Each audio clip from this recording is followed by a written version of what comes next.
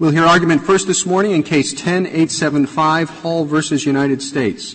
Ms. Freeman. Mr. Chief Justice, and may it please the Court.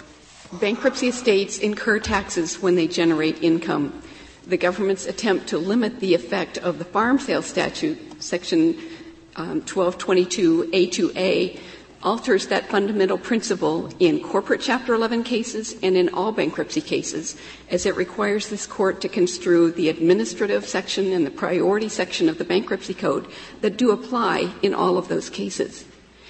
In a Chapter 12 case, the bankruptcy estate consists of more than just the assets that existed as of the date of filing. They also consist of all of the income that is earned thereafter, wages. Mrs. Hall's wages as a convenience store clerk are part of the bankruptcy estate. The proceeds from selling crops. Does it include debts incurred after the filing? From the petition filing date until the confirmation of the plan, yes, it does. Those debts are incurred in the operation of the estate. Debts that were incurred after that date? Yes, Your Honor. So that, for example, operating an estate, you would incur a light bill, as well as incurring taxes. All of the operating expenses are incurred by the bankruptcy estate and are payable from the income and from the estate assets during that period from the petition filing date until the confirmation of the plan. Is that the administrative period. Is that true of state, you said taxes, is it true of state taxes? Yes, Your Honor, it is true of state taxes as well as federal taxes, county taxes, for example. So in this, we're dealing with a capital gains tax on the sale of the farm. Suppose the state had a similar tax. It also taxed the gain on the sale. Correct, Your Honor, and it did in this particular case. So there would be state taxes on the capital gains, and those would also be administrative expense priorities, except for the farm sale provision here, which demotes that priority if the debtor is able to earn a discharge. And if so, then those farm sale taxes are demoted in priority and may be discharged under a plan of reorganization. They would share pro rata with the other pre-petition claims of the bankruptcy estate. Now, who would file the state tax return? Would it be filed by the estate or would it be filed by the debtor? The debtor and the estate are one in a reorganization case, and so the taxpayers, Linwood and Brenda Hall, would file the tax return. The way that it would actually be administered, Your Honor, is shown by the Knudsen case, and basically there would be a tax return that includes all of the income, the wages, the crop sale proceeds, and so forth, and then it would compute it with the capital gains tax, and there would be a separate pro forma return that does not include the capital gains tax. Those would be sent to the Special Procedures Unit of the IRS so that somebody there would know how to deal with it and would be able to. Counsel, how do you deal with Section 346? Section 346, Your Honor, basically makes the state taxes consistent with the federal taxes. When you have I read 346B to say that unless the estate is a separate tax entity under the code, that the debtor, not the estate, pays state and local taxes. This is totally contrary to what you're saying, but the language of 346B basically answers the question against you with respect to state and local taxes. Justice Sotomayor, I do not think it does in this sense. The bankruptcy is the Section 346B made the state and local taxes consistent with federal taxes. And when you have a bankruptcy estate that consists only of assets on the petition filing date, then you have a separate taxable entity with a separate tax ID number that is set up. But under the federal bankruptcy, under the federal tax code, under Section 1399, whenever the bankruptcy estate had income during the course of the estate, during the administration period, as well as the assets on the petition filing date, then it's a single taxable entity. And so that single taxpayer would pay it. Section 346 doesn't say what assets are used to pay the tax. That's a matter of bankruptcy law. the debtor, the individual taxpayer, is going to file the tax return under state and local and federal law, but he's going to use the estate assets because that's all there is. He doesn't have any other assets. So the debtor is going to pay. And so when this says, whenever the Internal Revenue Code of 1986 provides that no separate taxable estate shall be created in a case concerning a debtor under this title, right. Chapter 12 doesn't create a separate taxable estate. Correct. And that the income, et cetera, shall be taxed to or claimed by the debtor under state or local law. That's correct, Your Honor. It's going to be on the debtor's tax return. The debtor's the one who will have the deductions, and the deductions would include administrative expenses of the bankruptcy estate. This is hard for me to understand, given the last line. The estate shall be liable for any tax imposed on such corporation or partnership, but not for any tax imposed on partners or members.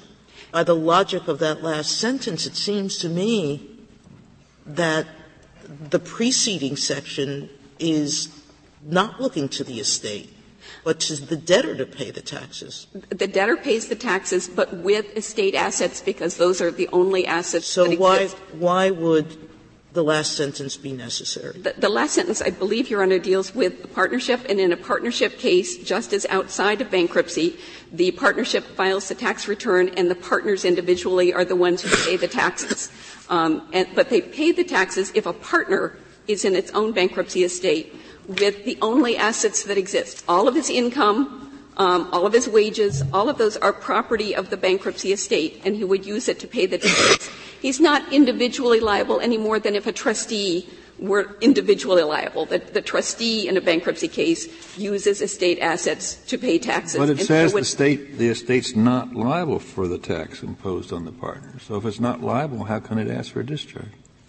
The debtor ultimately is the one who receives a discharge. Discharge provisions are separate than the tax payment issues. Tax payment deals with what monies are used to make the payments of taxes during the course of administration of a bankruptcy case. The debtor receives a discharge in a Chapter 12 case if he complies with all of the provisions of his plan of reorganization and then receives a discharge. There are exceptions to the discharge. Certain pre-petition taxes are accepted from a discharge and would carry through during the post-petition.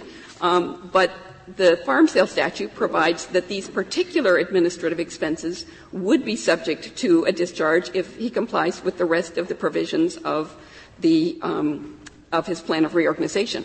What happens in a 12 or 13 case, just your typical case, and this must arise fairly often?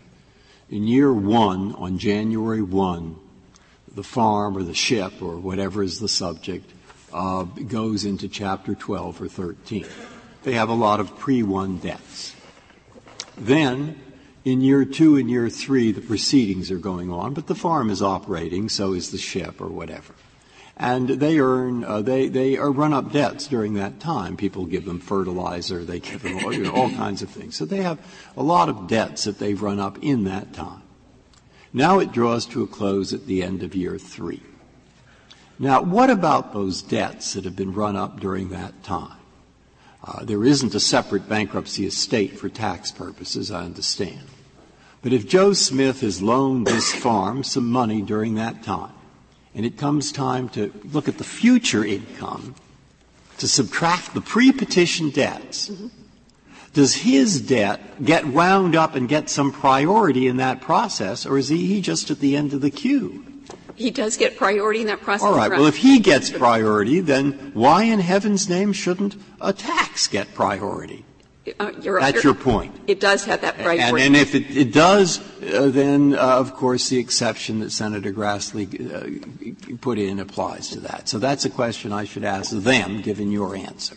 Yes, Your Honor. And in fact, those taxes, along with the light bill and any other administrative expenses, would be paid when due over that 2 or 3 year period. And that's certainly what happens in a large Chapter 11 bankruptcy case, like a Delphi bankruptcy case or, a General Motors. Well, but I mean, the it is a question for you because these things don't go for 2 or 3 years, do they? I thought typically they are wrapped up very quickly, and that's to the advantage of the debtor. And your position with respect to post-petition taxes has the potential of extending them beyond the kind of quick turnaround that helps everybody. Respectfully, Mr. Chief Justice, in Chapter 12 cases, often the bankruptcy estate will drag on for 2 or 3 years, and certainly for longer than 1 year, and much longer than a Chapter 13 case, because you do have sales of assets, you have debts that need to be restructured, you have leases that end up getting rejected, you have new crop subsidies that are applied for and received. The amicus curiae brief of the professors has a study and shows how long Chapter 12 cases generally last. How long was this one? This case, Your Honor, because of this appeal, has lasted from 2005 through today, so a considerable period of time. And all of the taxes during that period of time and all of the operating expenses during that period of time are administrative expenses and are payable in the ordinary course. There's an administrative expense claim if, in fact, they haven't been paid. And if one of the creditors has not received payment, or if a taxing authority has not received payment, it can move for payment as an administrative priority. It can ask that it be paid now, and it can ask that the case be dismissed if it hasn't been paid. So you do have that highest priority, and this is consistent with the Court's Nicholas case, 1966, which preceded the Bankruptcy Code and which the Bankruptcy Code really incorporated and continued with. In the Nicholas case, the Court said that all taxes incurred by a debtor in possession and incurred during the administration period have administrative expense priority, and they are payable by the debtor in possession as an officer of the court, as the administrator of the estate under 28 U.S.C. Section 960, which is still in effect today, and which requires that the person in control of the bankruptcy estate, whether it's a trustee or a debtor in possession, pay those taxes, but not pay them with his own money. As the Court said in the Nicholas case, you pay them with the assets of the estate. The individual trustee is not responsible. The individual debtor in possession is not responsible. The responsibility of the debtor in possession really is a matter of the discharge provisions, whether he's going to be separately discharged or if he has responsible person liability because you're dealing with trust fund taxes with wages from some other person. What you say to me makes a great deal of sense, but I think one of their stronger arguments is that it may make sense. But unfortunately, even if Senator Grassley and the others wanted it, they didn't do it right technically. They didn't amend the right provision of the code, and whoever's fault that is beside the point. So there's no way to get the words to get to the result that you want. Now, I'll tell you the best I could do, and I see a problem with it, is you say that you go to 1226B1, and it says that any unpaid claim of the kind specified in 507A2, and 507A2 talks about administrative expenses, then refers you to 503, and 503 includes taxes and administrative expenses. And then you say it's 1220, whatever it is, what did I just say, 1226? It's like an Abbott and Costello movie. You get to 1226B1, and it says that you shall be paid any unpaid claim of that kind, including administrative expenses, and so then you have 1222A, which refers to that, and then the amendment applies to that. But now what I did was I sloughed over by talking too quickly. It talked about claim. Of a claim, it says.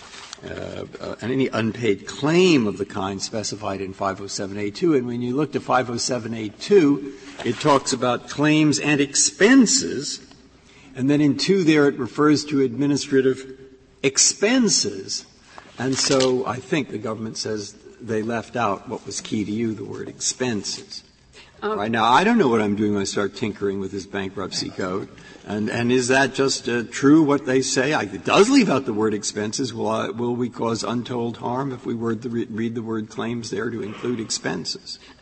Your Honor, respectfully, you would cause untold harm because this provision applies in corporate Chapter 11s and in all bankruptcy cases. They all have the administrative expense provision, 503, and they all have Section 507. So you would stop taxes from being payable in a big Delphi. No, but I was thinking, suppose I do it by reading the word claims. Right.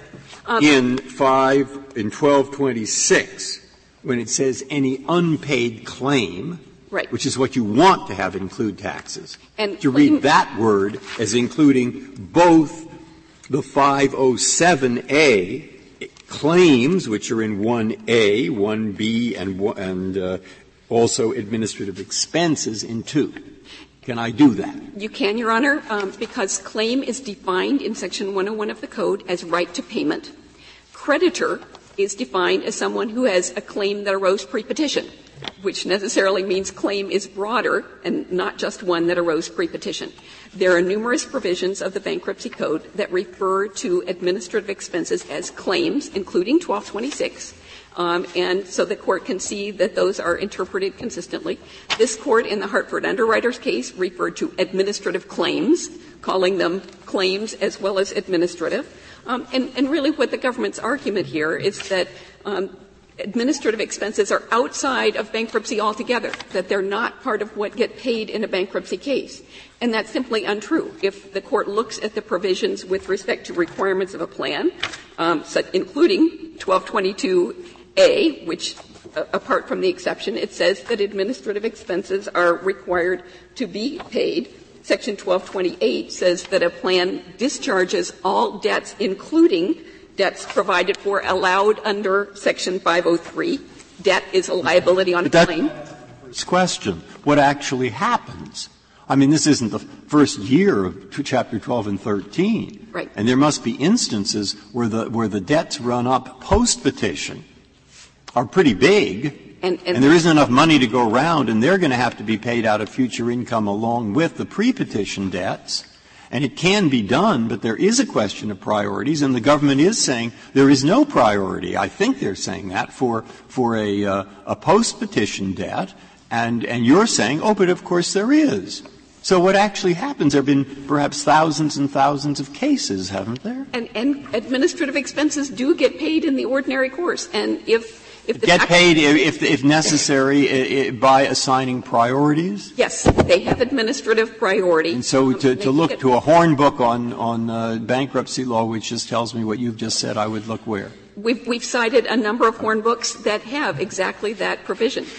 What's particularly interesting with respect to the government's position here is that at the government's urging, Section 507A8 of the Bankruptcy Code that provided for pre-petition priority, eighth priority for pre-petition taxes within a short period before the Bankruptcy Code, was amended so that all of those eighth priority taxes during the year of the filing, the straddle year here that Halls filed their bankruptcy case in August, so during the entire period from January 1 through August when they filed, are treated as administrative expenses.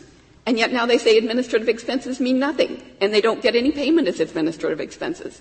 Why urge the change? Why make all of those year of filing taxes into administrative expenses and then say administrative expenses have no meaning? I'm going to ask the government this, but are you aware of any circuit split or any cases below that have accepted the government's arguments that Chapter 12 involves pre-petition debts only and that don't pay administrative expenses post-bankruptcy? There are several cases that have interpreted Section 1222A2A. None of them have addressed the change in 507 or what that means. A different question. Okay. The government's now saying that Chapter 12 involves only pre-petition claims. Right. And it's basically by that argument saying it doesn't involve and can't involve administrative expenses. That's how I read their argument. I think and so I'm asking is, are there any courts you're aware of below who have been presented with this argument outside of the tax situation who have accepted it, who have failed to give priority to administrative expenses? None outside of this tax situation, and, Your Honor, I don't believe that any of the cases that have followed the government's interpretation of this farm sale statute, 1222A2A, have addressed the impact on other administrative expenses and other tax claims, the wages, the taxes on wages that are incurred, the lottery winnings that an individual farmer might have, and the fact that those have administrative priority and that those would need to be paid off the top as administrative expenses. None of the cases address those. I'm not asking you to defend their position. Okay. It's just such a broad position that I'm trying to understand if there's a split out there that we're unaware of. And the problem, Your Honor, is that it does have these broad impacts, and none of the courts have really addressed it. And I don't believe that certainly the — So can we go back to the issue that gives me trouble? Yes, Your Honor. How to read incurred by the estate. If the estate doesn't pay taxes, how could it be incurred by the estate when Congress, if it intended what you're saying it intended, could have said incurred during bankruptcy? To incur is to take on liability.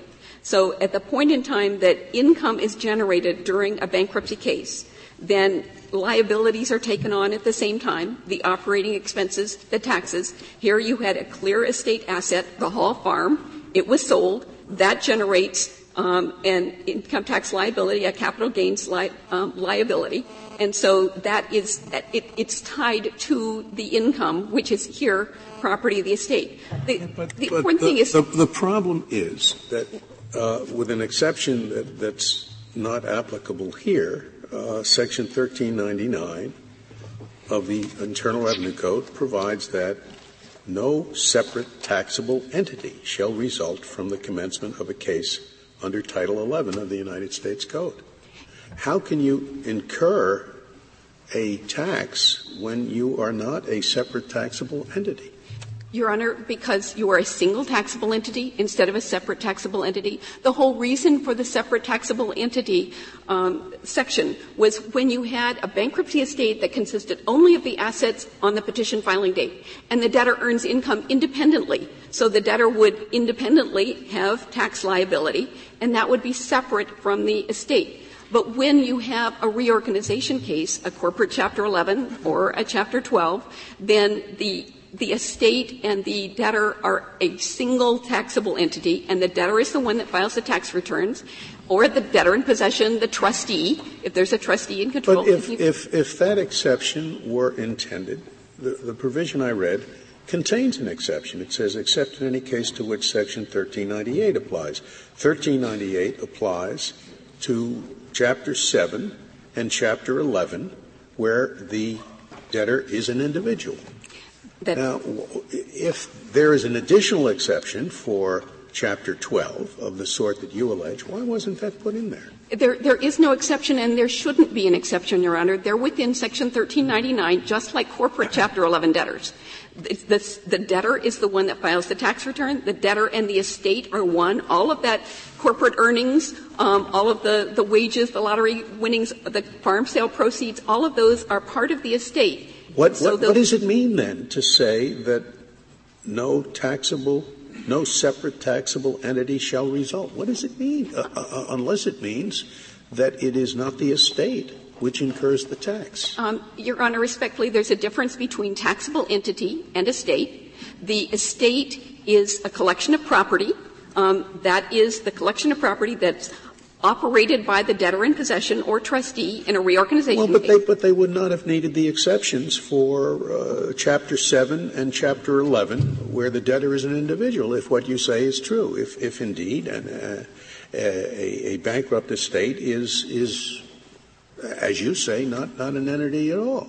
You need that exception, Your Honor, in a Chapter 7 case for an individual, because the individual earns income that is wholly independent from the estate, that's not part of the estate, so that the bankruptcy estate consists of the assets that the individual owns on the petition filing date. The trustee administers those, sells the assets, may incur some liability for selling the assets for taxes, pays those, and deals with those, while the individual continues to earn income post-petition that's his own income. And so you need to have a separate taxable estate in those instances. But when the income that's earned during this whole period of administration, from the petition filing date to the confirmation date of the plan, is all property of the estate, then the debtor, the corporate Chapter 11 debtor or the corporate Chapter 12 debtor or the individual Chapter 12 debtor, is incurring that income as part of the estate. It's all property of the estate in a Chapter 12 case.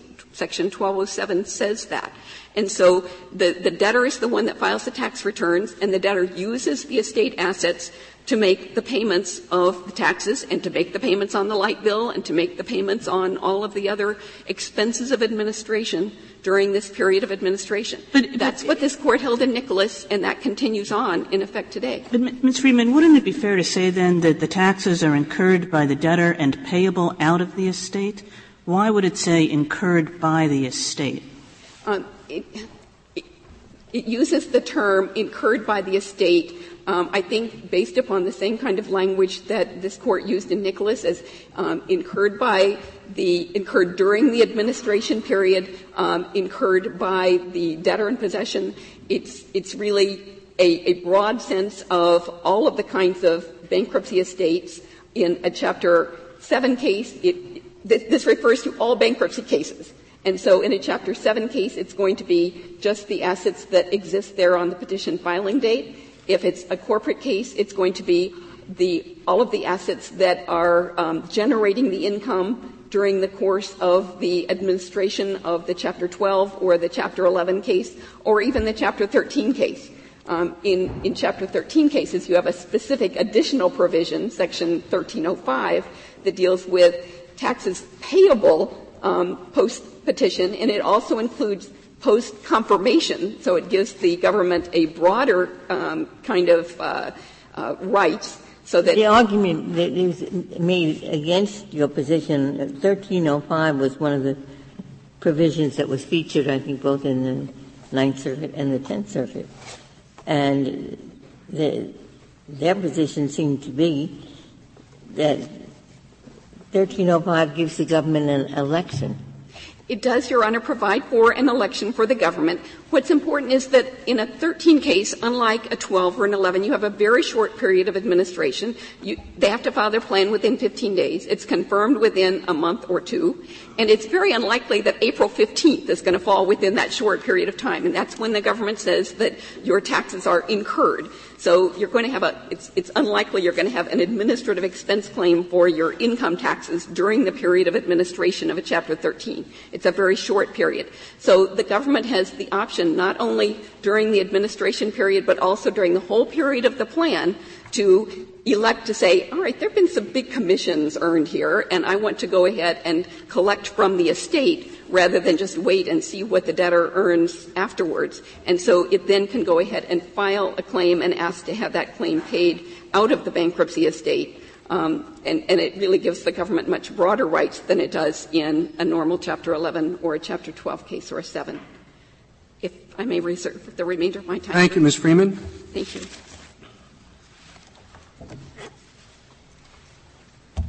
Mr. Shah. Mr. Chief Justice, and may it please the Court, the post-petition income tax liability at issue in this case is not subject to Section 1222A2A and thus cannot be treated as a dischargeable non-priority debt for two reasons. First, consistent with the structure of Chapter 12, a Chapter 12 plan is limited to pre-petition debts and does not cover post-petition debts, including administrative expenses.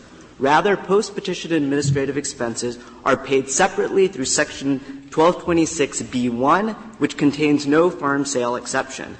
Because Section 1222A2A strips priority only from a subset of claims covered by a Chapter 12 plan and does not alter which debts fall within that plan, it cannot apply to the post-petition tax liability at issue. So what farm sales would be included? What farm sales would get this benefit that Senator Grassley obviously wanted them to have? Your Honor, it would be pre-petition sales. That is, any capital gains tax incurred from a pre-petition sale, those would be priority expenses covered under a Chapter 12 plan under Section 1222A2 because they fall under they're a priority claim under Section 5078. Does that make sense, though, in terms of you're talking about farmers and fishermen and you're talking about the treatment of their central asset, whether it's the farm or typically the boat, and they either want to try to save the farm or the boat, and they go into bankruptcy, and the big issue is how that asset's going to be treated, and your position is it's not in the bankruptcy at all. It's outside of it. That seems to me to be at least counterintuitive. Well, Your Honor, 2 points. One, as a practical matter, Chapter 12 is a reorganization provision. This is not a provision just designed to allow farmers to get out of the business of farming. So often what will happen is that farmers will try to reorganize some of their farm sale assets, sell some of their livestock, change their farming operation to see if they can save it outside of bankruptcy first. All of those sales, an example of that is the Knutson case. Knutson is the only circuit case to go petitioner's way. In Knutson, it not only involved the post-petition tax liability of the type that's issued in this case, it also had a significant pre-petition tax liability component in that case based upon just what I was explaining, the farmer trying to change their farming operation to save the farm without having to go into bankruptcy. But also, I gather it's a fairly typical situation where you have farmers that might want to sell part of the farm. You know, they have dairy and corn operations or something, and they sell one to try to preserve the other. And that's exactly the sort of thing that should be considered in the bankruptcy context. And yet your position says we're going to treat it outside the bankruptcy. Well, Your Honor, that certainly happens within the bankruptcy, and I'm not disputing your point that may arise in a bankruptcy case just like it arises in this case. And it will be dealt through the bankruptcy. That is, the sale will happen and it will be approved by the bankruptcy court. The question is, how do you treat the capital gains tax arising? But that's a big deal if you're deciding how the plan's going to work. What the amount was here was big for the farmer. And the idea of, well, we're going to pretend that's not at issue here seems to me to be, again, not to make a lot of sense. Your Honor, we're not asking, to be clear, to pretend that that's not there. How the tax liability would be dealt with under the government's view is at the time the debtor moves to sell the farm asset during the bankruptcy case, like in this case, that sale of the farm asset generated $960,000. That was the sale price. The capital gains tax liability in this case is $29,000. If they would have set aside from that $960,000 sale price $29,000 to pay the capital gains tax debt, that would resolve the issue. We're not saying there's every reason to think, Mr. Shah, that what Congress was worried about here was cases in which the bankruptcy plan would not be approved at all because there were very high capital gains taxes that would result from a sale. And that was the problem that everybody was focused on, was making sure that farmers could take advantage of Section 12. So it's a little bit odd. It's actually more than a little bit odd. It's a lot odd to read the statute to apply not in that context, but only as to people who have somehow managed to sell their property, 18 months before going into bankruptcy. Sure. So, Your Honor, when you say that everybody was focused on this problem, we have the evidence of exactly one person as to what one legislator thought that this bill would do. That's Senator Grassley. Now, admittedly, Senator Grassley's statements do indicate an intent on his part to reach post-petition taxes. But the pre-existing statutory framework does not permit that result. What Section 1222A2A does is it allows the debtor to strip priority from a certain subset of governmental claims, such as pre-petition taxes, and there is no doubt that Senator Grassley correctly understood that's how Section 1222A2A. Well, it's not just Senator Grassley. Your interpretation makes this provision, 1222A2A, a very, very little practical value. And you think that's what Congress intended. And not only would it mean that post-petition capital gains on the sale of part of a farm or an entire farm would be outside of the bankruptcy,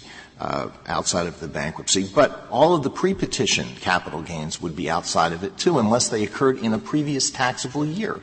A couple of responses, Your Honor. First of all, I don't think it's sort of a null set or a vanishingly small set. There's the Knutson case, which qualifies in the professor's amicus brief, on page 10A of their amicus brief, they provide a chart of representative cases involving post-petition tax liabilities. They cite 8 cases in their chart on page 10A.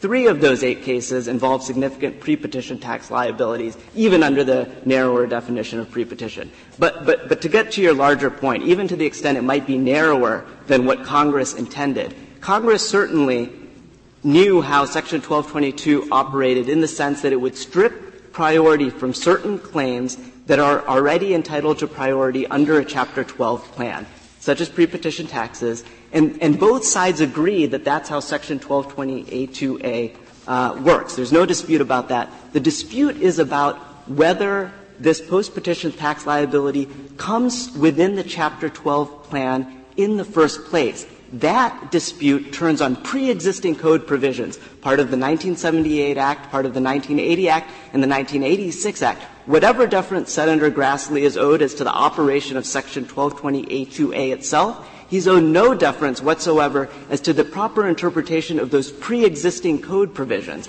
It's our position that those pre-existing code provisions, Section 503B, Section 346, and Section 1398, 1399, all lead to the result that post-petition tax liabilities are not an administrative expense within the meaning of the code. How about employment taxes?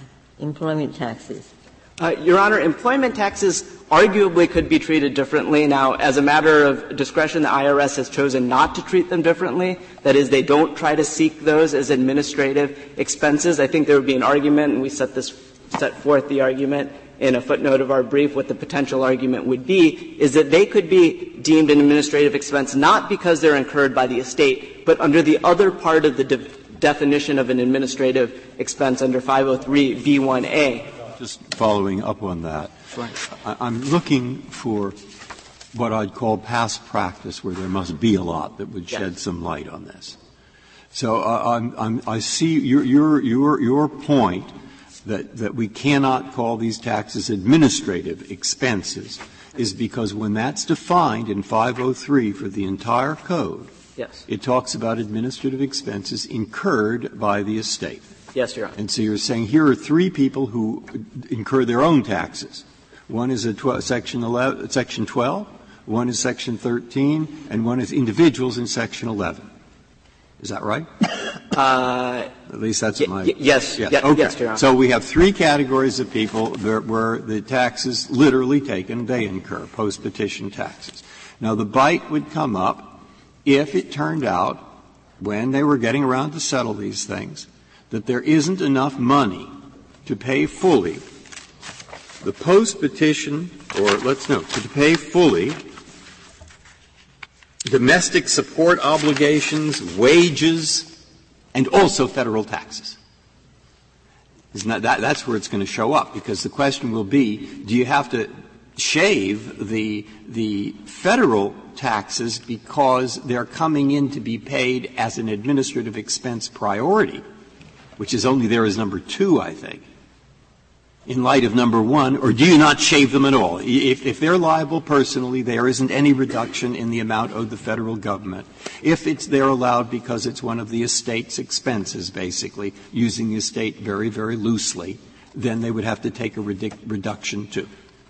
Am I right? Are you following it? I think so. Let me try to say what you're saying. Under Chapter 12 and 13, if it is in fact a priority claim, whether it's a priority claim or an administrative expense, those have to be paid in full. There isn't an ability for the court to save those. Administrative expenses don't have to be paid in full if there isn't enough money for them to in unsecured claims for domestic support obligations, because administrative expenses is the second priority, it isn't the first. No, okay, so, Your Honor, there is a misunderstanding, I think, in what you're saying. That is, in a Chapter 12 plan, the priorities matter more in terms of the relative priority between Category 1, 2, 3, 4, 5, 6, 7, and 8. They matter more in a Chapter 7 liquidation, where there's a finite set of assets being liquidated, and then those will be paid out in the priority that you're talking about. In a Chapter 12 or 13 case, there's going to be a plan proposed, and that plan will be confirmed. Now, under 1222A2, any of those priority claims, whether it's first priority or eighth priority, has to be set out and to be paid in full in order for the plan to be confirmed. Okay. So the plan won't be confirmed at all. There isn't a matter of ordering the priorities in a Chapter 12 or 13 case. Now, if I could turn back to Justice Sotomayor's question. Before you answer my other question, okay. Could you finish your thought on what you're doing with wages? Are they given priority or aren't they? If you're saying they're not, if we accept your reading of this, employee wage taxes are not administrative expenses. Right. Or Well, Your Honor, they're certainly not administrative expenses under the definition of incurred by the estate. That would be the relevant issue in this case. They may come under the other definition of administrative expense, that is, the necessary costs of preserving the estate, like wages. If you consider the employment payroll tax that's paid simultaneously as the wage, as part and parcel of the wages, you could get at it that way. But again, that doesn't have anything to do with the incurred by the estate language. The incurred by the estate language, as you properly point out, is relevant. The most relevant provisions as to whether a tax is incurred by the estate are sections 346B and 1398 and 1399. How does that work, Mr. Shah? Because this was a part of your argument that I have to say sort of tripped me up. Okay. Because you define incurred by the estate by reference to those provisions, but those provisions were enacted 2 years and 4 years after the phrase that you're trying to define. So sure. It must have been a very prescient Congress. Well, Your Honor, it was a prescient Congress because in the legislative history that we cite, they say, and it's not true that all of the separate taxable entities rules weren't implemented until afterwards. Section 346, which dealt admittedly only with state and local taxes, they set up rules, the same separate taxable entity rules that Congress later enacted 2 years later, to apply to state and local entities. And that's the provision 346 that's reprinted in our appendix at page 2.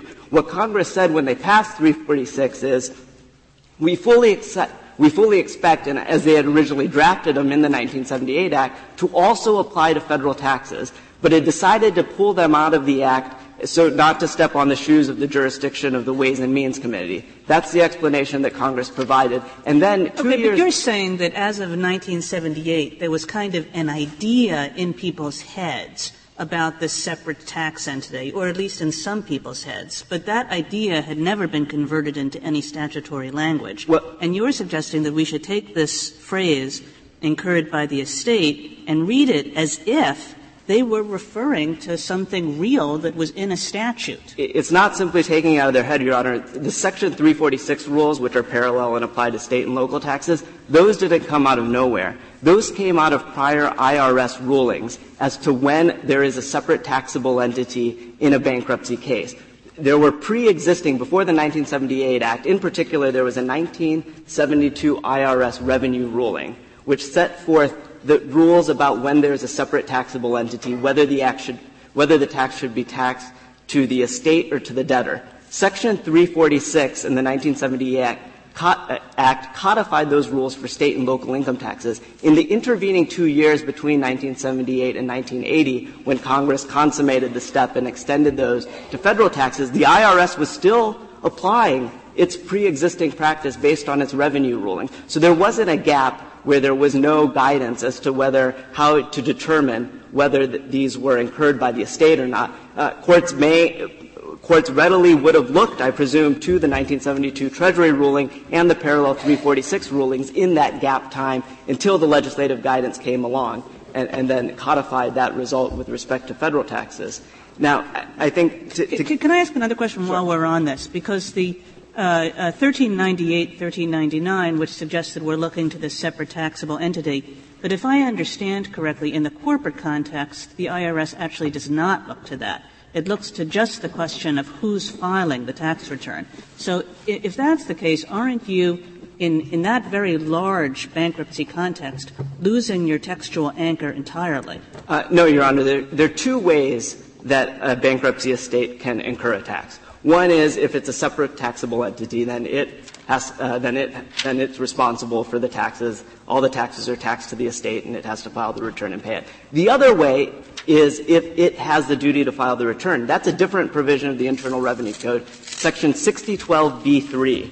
6012b3 also appears in the government's in the appendix to the government's brief. What 6012b3 on page 14a says is that in a bankruptcy case, the trustee of a corporate bankruptcy estate shall make the return for income in a corporation. What this Court held in Hollowell, which both sides cite and both sides agree, is that when a corporate trustee has a duty to file a return under 6012b3, it also has a duty to pay the tax. That is, it's liable for or incurs the tax. So there are two ways to incur the tax. One is separate taxable entity. The other way is if the code imposes an obligation on the bankruptcy estate to file and pay the tax return. That's the other way to interpret it. And that's why all the Chapter 7, and 11 corporate cases that are cited by petitioners are inapt. In those cases, the post-petition tax liabilities are, in fact, incurred by the estate. What's remarkable is that petitioners do not cite a single Chapter 12 case in which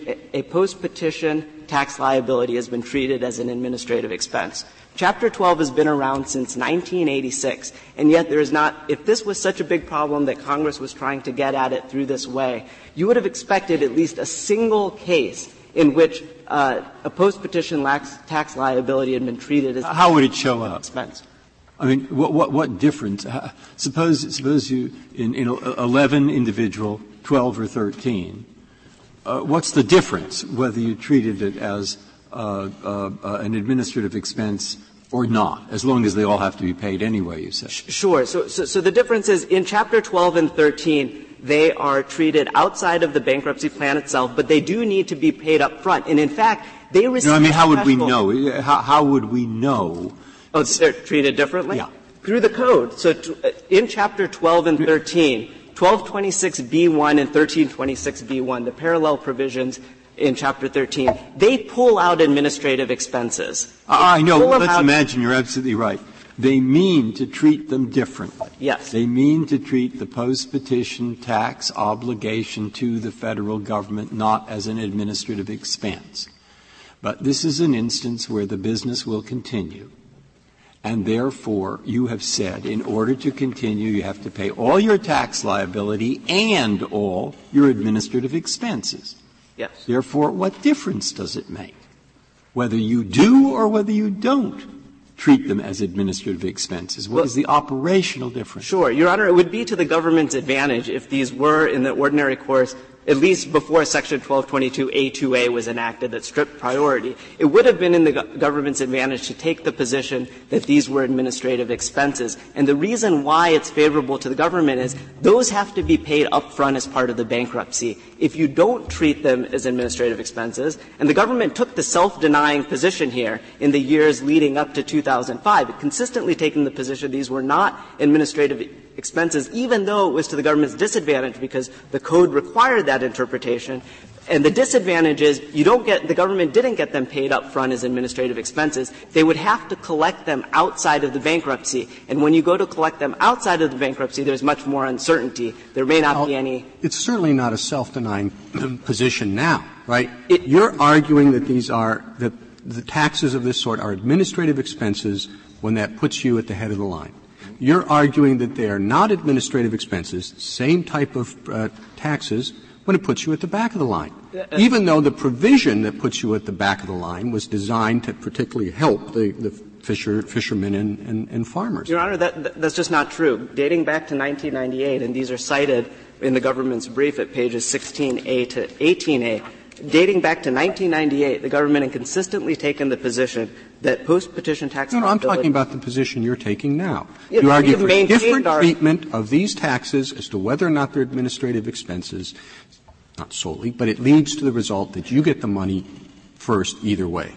Because the government has stayed consistent in its position, because Congress has changed the rules, it turns out that Well, but then you're saying that Congress changed the rules in a way that, as Justice Alito's question suggested, really doesn't do much at all, when what they wanted to do was provide some real protection for farmers and fishermen. I can't speak to what Congress wanted to do. If, in fact, they wanted to do that, then they did it the wrong way. What would be the right way?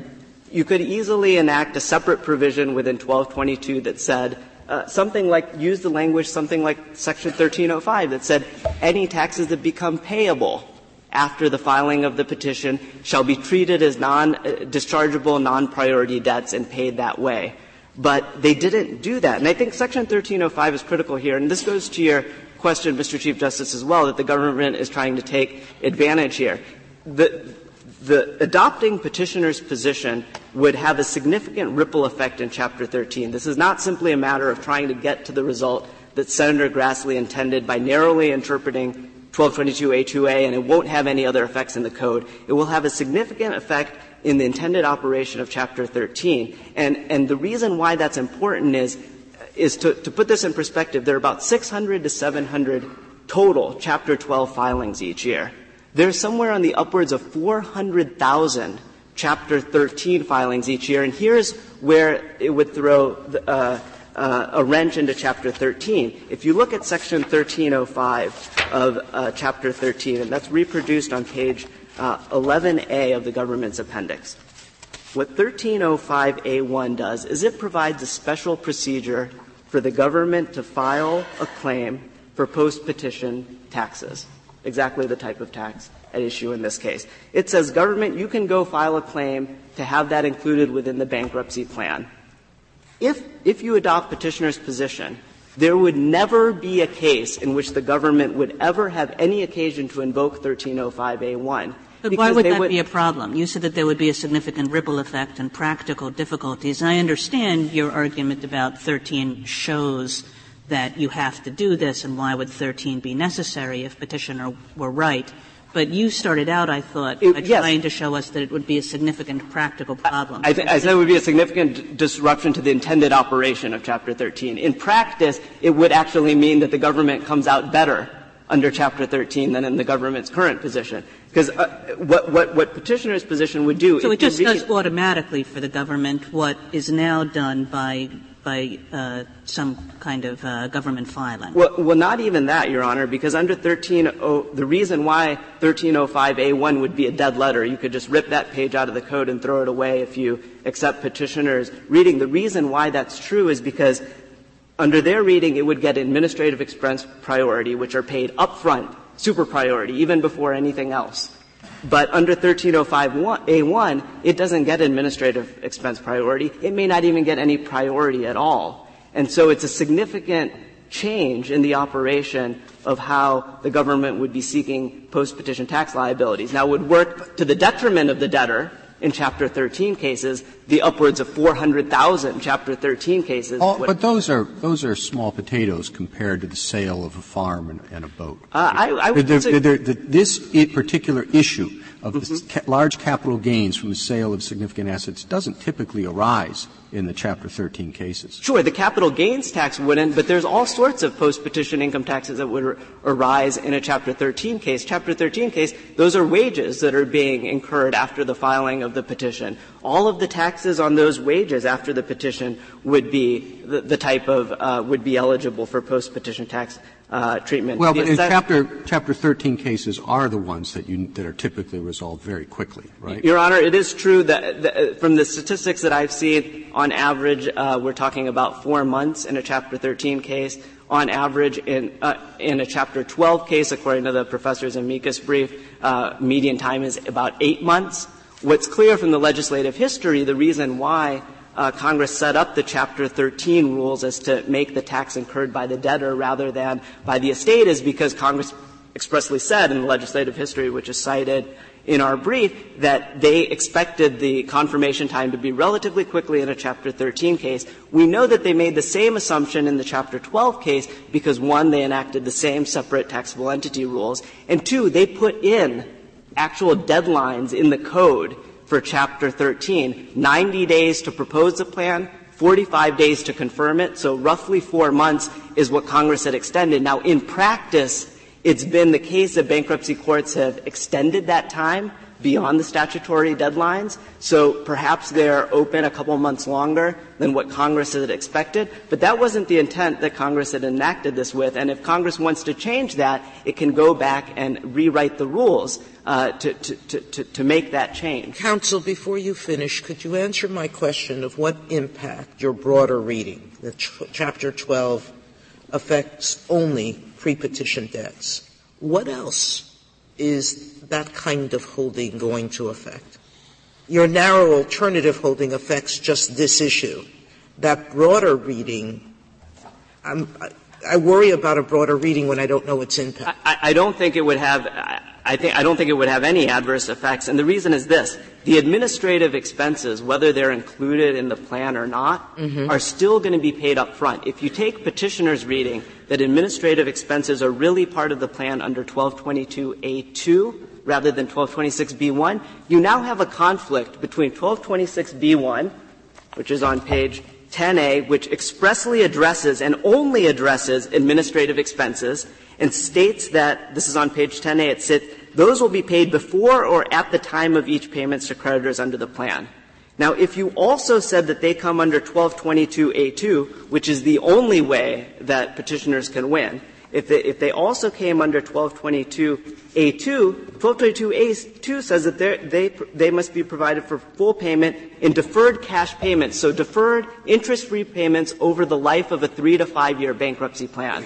That's very different than having them get super priority treatment under 1226B1 and be paid upfront, separate from the plan. So that is one significant piece of textual evidence that Congress thought that these should be paid outside of the plan. The other piece of textual evidence is Section 1227A, which appears on page 10A as well. And what it says is that the confirmed plan shall be binding on each creditor. That's the only potentially relevant category to the government.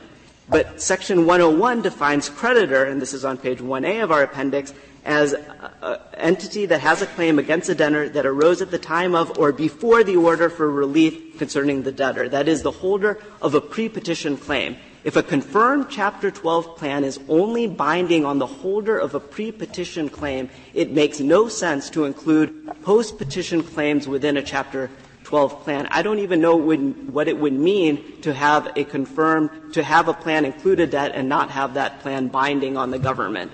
And so I think if you take those two pieces of textual evidence together, I think that strongly supports the interpretation of 1222A2 that when it says a claim of the type specified in Section 507, it means claim and doesn't mean claim an administrative expense. Now, admittedly, Congress has not been perfectly clear in using that term. Sometimes it uses the term claim to mean claim an administrative expense. Sometimes it means it to only mean claim, but we should give effect to the distinction between claim and administrative expense in light of Section 1226B1, which specifically already addresses administrative expenses. The problem with that argument is that the two are used interchangeably by everyone.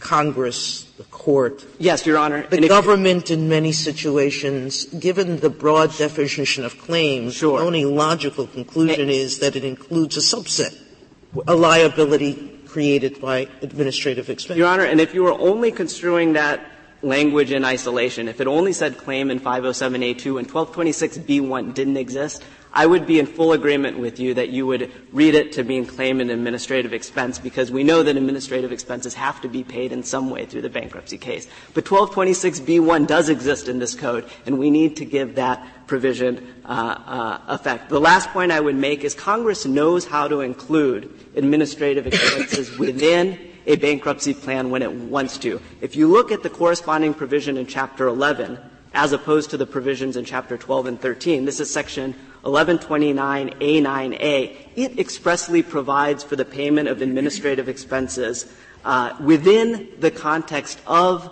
the Chapter 11 plan. Chapter 12 and 13 take a different approach, and the Court should give effect to the choice that Congress made to treat administrative expenses outside of the bankruptcy plan. If there are no further questions. Thank you, Mr. Shah. Ms. Freeman, you have 2 minutes remaining. Your Honor, one of the first things that Mr. Shah said was that the debtor should have set aside $29,000 from the sale proceeds to pay the taxes.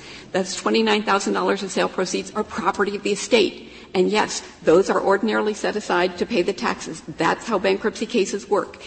Because you have 1222A2A, that $29,000 didn't need to be used to pay the taxes and instead was set aside to be treated under the plan of reorganization, where that tax claim could be demoted in priority to a pre-petition claim and discharged.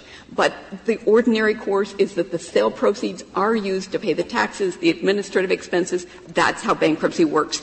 And the government's argument here completely undercuts that. With respect to Section 1305, the language is different because it uses the word payable. It includes all post-petition, post-confirmation, all the way through to the end of the bankruptcy case, not just the short period of administration. In Chapter 13 cases, you still have to pay administrative expenses. It's just that it's pretty rare that you have a tax that is incurred during that short period of administration. And so you have a separate statute that covers the whole period through the entirety of the plan of reorganization. The Court was Mr. Shaw was asked about cases where, and in fact, an administrative expense claim was incurred for a capital gains tax in a Chapter 12 case. We would cite the Court to the Specht case. A copy of that is attached to the professor's amicus brief, and that shows where a plan was defeated because of the large capital gains tax from the sale of the family farm. And that, in fact, is cited in some of the not the legislative history, but some of the commentary about one of the reasons why Senator Grassley supported Section 1222A2A and drafted it in the first place. This prevents a plan from being confirmed. In so many Chapter 12 cases, family farmers are not able to go through with their plans, and that's why you have the demotion in priority. It does have very little practical value if, in fact, it only applies to pre-petition sales, and not just pre-petition, but more than a year pre-petition in most instances. The professor's amicus brief just refers to pre-petition in its little chart, doesn't say that those are not within the scope of 507A8 and those eighth priority. I'm sorry, Your Honor. Thank you, counsel. The case is submitted. Thank you.